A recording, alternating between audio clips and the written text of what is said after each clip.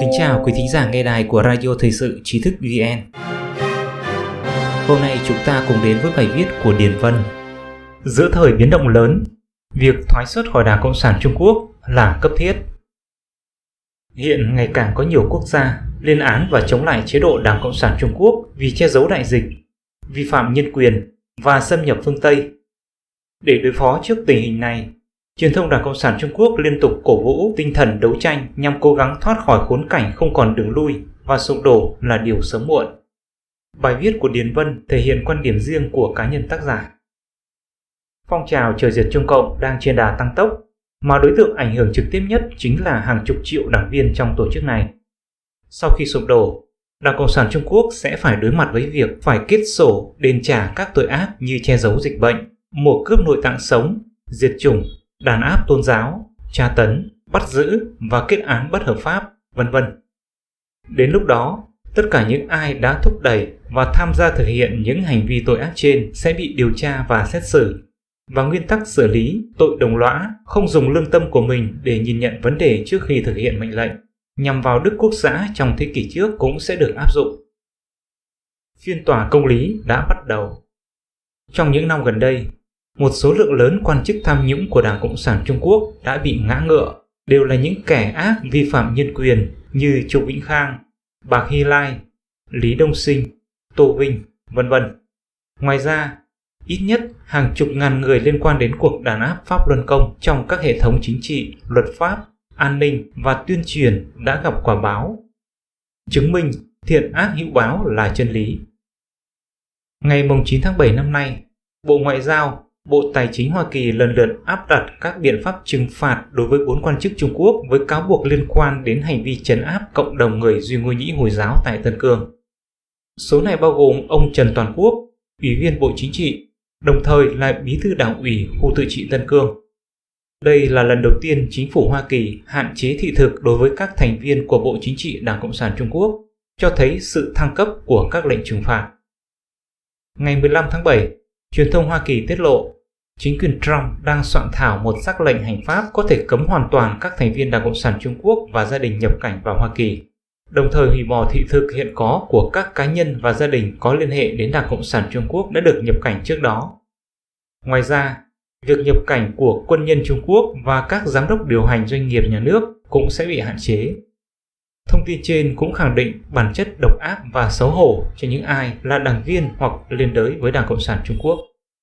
Ngày 7 tháng 8, chính quyền Trump đã công bố các lệnh trừng phạt đối với 11 quan chức Trung Quốc và Hồng Kông, bao gồm Đặc khu trưởng Hồng Kông Lâm Trịnh Nguyệt Nga, Giám đốc Văn phòng các vấn đề Hồng Kông Macau Hạ Bảo Long cùng cấp phó Trương Hiểu Minh, Giám đốc Văn phòng Liên lạc Lạc Huệ Ninh, Giám đốc Văn phòng An ninh Quốc gia tại Hồng Kông Trịnh Nhạn Hùng, Bộ trưởng Tư pháp Hồng Kông Trịnh Nhược Hoa, Bộ trưởng An ninh Lý Gia Siêu, Tân Cảnh sát trưởng Đặng Bình Cường và tiền nhiệm Lư Vĩnh Thông.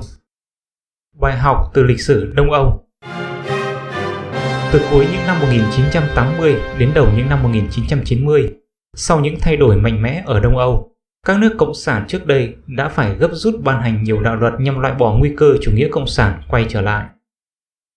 Năm 1991, giai đoạn ngay sau sự sụp đổ của chế độ cũ, Cộng hòa Séc đã thông qua luật thanh lọc rà soát giới công chức và các lãnh đạo chính trị để truy cứu những người nào đã hợp tác với cảnh sát mật hay mật vụ thời Cộng sản. Hơn 15.000 người trong số này đã bị xử lý. Ba Lan ban hành luật thanh lọc vào năm 1997 và thông qua các quy định bổ sung vào năm 2007. Luật quy định rằng tất cả những người nắm giữ các vị trí then chốt trong một chính phủ dân chủ phải ký vào một tuyên bố thanh lọc, nói rằng họ không vi phạm nhân quyền trong quá khứ. Tổng thống, nghị viên quốc hội, bộ trưởng, người đứng đầu cơ quan hành pháp, người đứng đầu cơ quan hành pháp địa phương, thẩm phán, công tố viên, nhân sự truyền thông cấp bậc trên một mức nhất định. Tuyên bố được thẩm tra bởi một cơ quan cụ thể và những người không đạt sẽ bị tước chức vụ công. Ngoài ra, chính phủ Ba Lan còn ủy quyền cho Viện Tưởng niệm Quốc gia lập danh sách tất cả các nhân viên, người cung cấp thông tin và nạn nhân của hệ thống cảnh sát mật trước đây được lưu trong kho lưu trữ bí mật để nghiên cứu và xác minh lịch sử trong tương lai. Sau khi nước Đức thống nhất, nhiều cựu lãnh đạo tối cao của Đảng Cộng sản Đông Đức và lãnh đạo các cơ quan tình báo đã bị truy tố và kết án. Quốc hội Đức cũng đã thông qua luật thanh lọc để xử lý các cựu quan chức Đông Đức, thẩm phán, công tố viên, cảnh sát trưởng, hiệu trưởng và những người cung cấp thông tin cho Cộng sản Đức.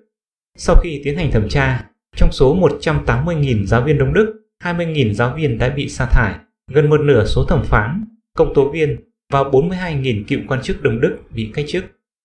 Ngày 25 tháng 1 năm 2006, Ủy ban châu Âu thông qua nghị quyết kêu gọi quốc tế lên án tội ác của hệ thống cộng sản toàn trị, yêu cầu các nước cộng sản Đông Âu cũ phải sửa đổi sách giáo khoa và xây tượng đài cho các nạn nhân của hệ thống cộng sản toàn trị. Ngày 30 tháng 10 năm 2017, trong buổi lễ khánh thành bức tường đau thương, tượng đài tưởng niệm các nạn nhân của sự đàn áp chính trị ở Liên Xô cũ, ông Putin phát biểu: "Cuộc đại thanh trừng không tiếc nhân tài, không tiếc những người đóng góp cho Tổ quốc, không tiếc những người trung thành vô hạn với Tổ quốc. Mỗi người đều bị buộc tội vì những lý do bịa đặt và vô lý. Hàng triệu người bị buộc tội là kẻ thù của nhân dân, bị bắn hoặc bị tra tấn tinh thần, chịu đủ loại khổ ải trong nhà tù, trại tập trung và lưu đày. Quá khứ khủng khiếp này không thể bị xóa nhòa khỏi ký ức của quốc gia. Không có bất cứ điều gì, không có lợi ích cao cả nào cho nhân dân có thể biện minh cho những tội ác đó. Đàn áp chính trị là bi kịch cho tất cả nhân dân, cho toàn xã hội, đòn tàn nhẫn với đất nước chúng ta, đến tận gốc rễ, văn hóa, ý thức khiến chúng ta còn chịu ảnh hưởng cho đến bây giờ. Nhiệm vụ của chúng ta chính là không được quên." Kết. Ngày nay, dù đang bị vây hãm, chính quyền Bắc Kinh vẫn tăng cường tuyên truyền dối trá kết hợp với đàn áp dân chúng. Tội ác mà tổ chức này đã tích lũy không ngừng được chia phần cho tất cả các đảng viên trong hệ thống, là những viên chức của bộ máy bạo lực đỏ đã tuyên thệ suốt đời phấn đấu cho lý tưởng của nó. Theo quan điểm này, trước khi Đảng Cộng sản Trung Quốc tan rã, các đảng viên nên nhanh chóng tuyên bố thoái xuất khỏi Đảng Cộng sản Trung Quốc sớm nhất có thể, vạch cho mình ranh giới rõ ràng giữa thiện và ác chính là đang lựa chọn sáng suốt nhất cho tương lai của bản thân. Quý thính giả có thể truy cập vào trang web tri thức vn.org hoặc tải ứng dụng mobile tri thức VN để đọc được nhiều bài viết của chúng tôi hơn. Một lần nữa, xin cảm ơn quý vị đã đồng hành cùng Tri thức VN. Đừng quên nhấn subscribe, đăng ký kênh của chúng tôi và để lại bình luận ở bên dưới. Xin chào và hẹn gặp lại!